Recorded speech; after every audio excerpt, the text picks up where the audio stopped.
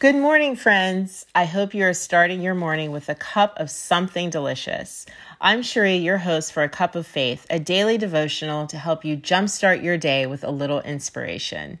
If you're like most of America right now, your day is probably looking a whole lot different than what you're used to. You may not recognize the empty streets that used to be bustling, and it's probably a whole lot quieter in your neighborhood than you've ever experienced before. The news is most likely bombarding you with statistics that make your heart drop, and a sense of fear seems to be hanging in the air.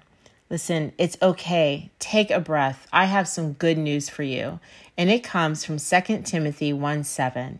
For God did not give us a spirit of timidity, but a spirit of power, love, and self-discipline. Hey, it's okay to be fearful. It's a human emotion, but you don't have to reside in that place. As a Christian, you don't belong in that pit of fear because you weren't designed with the spirit of timidity. You were created in the image of God. This morning, I want to break this verse down by looking at the 4 key words: timidity, power, love, and self-discipline, so that you can see how God has created and designed you to rise above the chaos. Let's look at timidity. It's defined as a lack of courage and confidence, or to be easily alarmed. Friend, that is anything but you. God didn't design you that way. He designed you in His image. As Christians, our confidence does not come through ourselves or man, but through knowing the power of Christ. Did you know the phrase fear not or be not afraid appears 103 times in Scripture? What does this tell us? That we do not have to fear regardless of our circumstances or chaos in the world, because ultimately God is sovereign and we have assurance through Him. Think about how many situations that the Lord has pulled you through. Whether they were fearful or seemed impossible, God always pulled you through. In other words, God has your back, and we do not have to shrink away from what's happening in the world. We just need to dig in and rest deeper in the Lord and the confidence we have in Him. This brings us to our next word, power. God has given us the spirit of power. Right now, you may be feeling anything but powerful. Matter of fact, you might be feeling pretty helpless and stuck, but that's not the case. I find the definition of power really interesting. It means the capacity or ability to direct or influence the behavior of others or the course of events. Let's let that sink in for a moment. God has given you the ability to influence others and the course of an event. Well, we are certainly in the midst of an event right now. So when I think about this power, this spirit of power, I think about how we can influence others. I talked about our spiritual gifts yesterday in the devotional, and if you get a moment, take a listen. It's about 3 minutes, but I talk about how we have spiritual gifts to build up the body of Christ, to edify the body.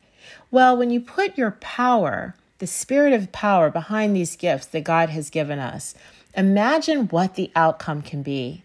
Imagine if you show power through your gifts to your family, community, or friends, what kind of influence you can have.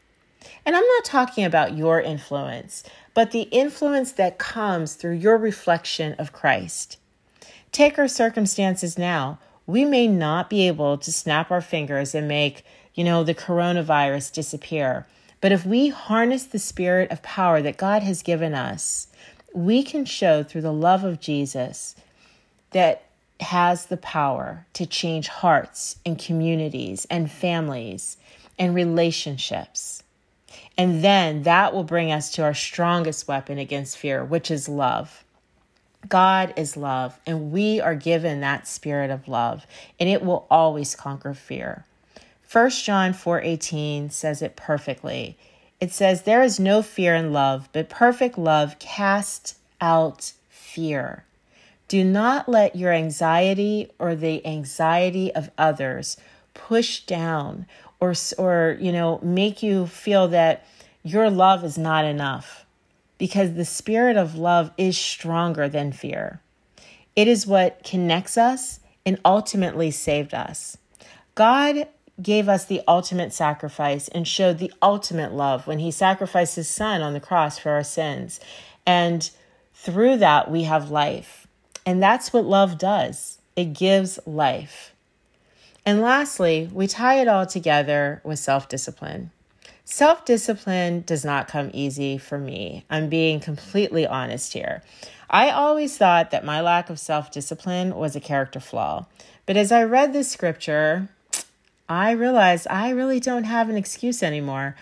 I have the spirit of self-discipline, but I choose not to exercise it in my life at times.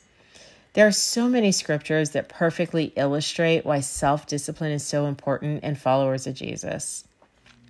Proverbs say that a man without self-discipline is like a city broken into and left without walls.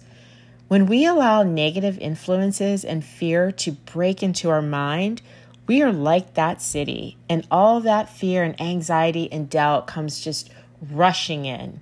It's so crucial that we draw on our spirit of self-discipline through this time more than ever.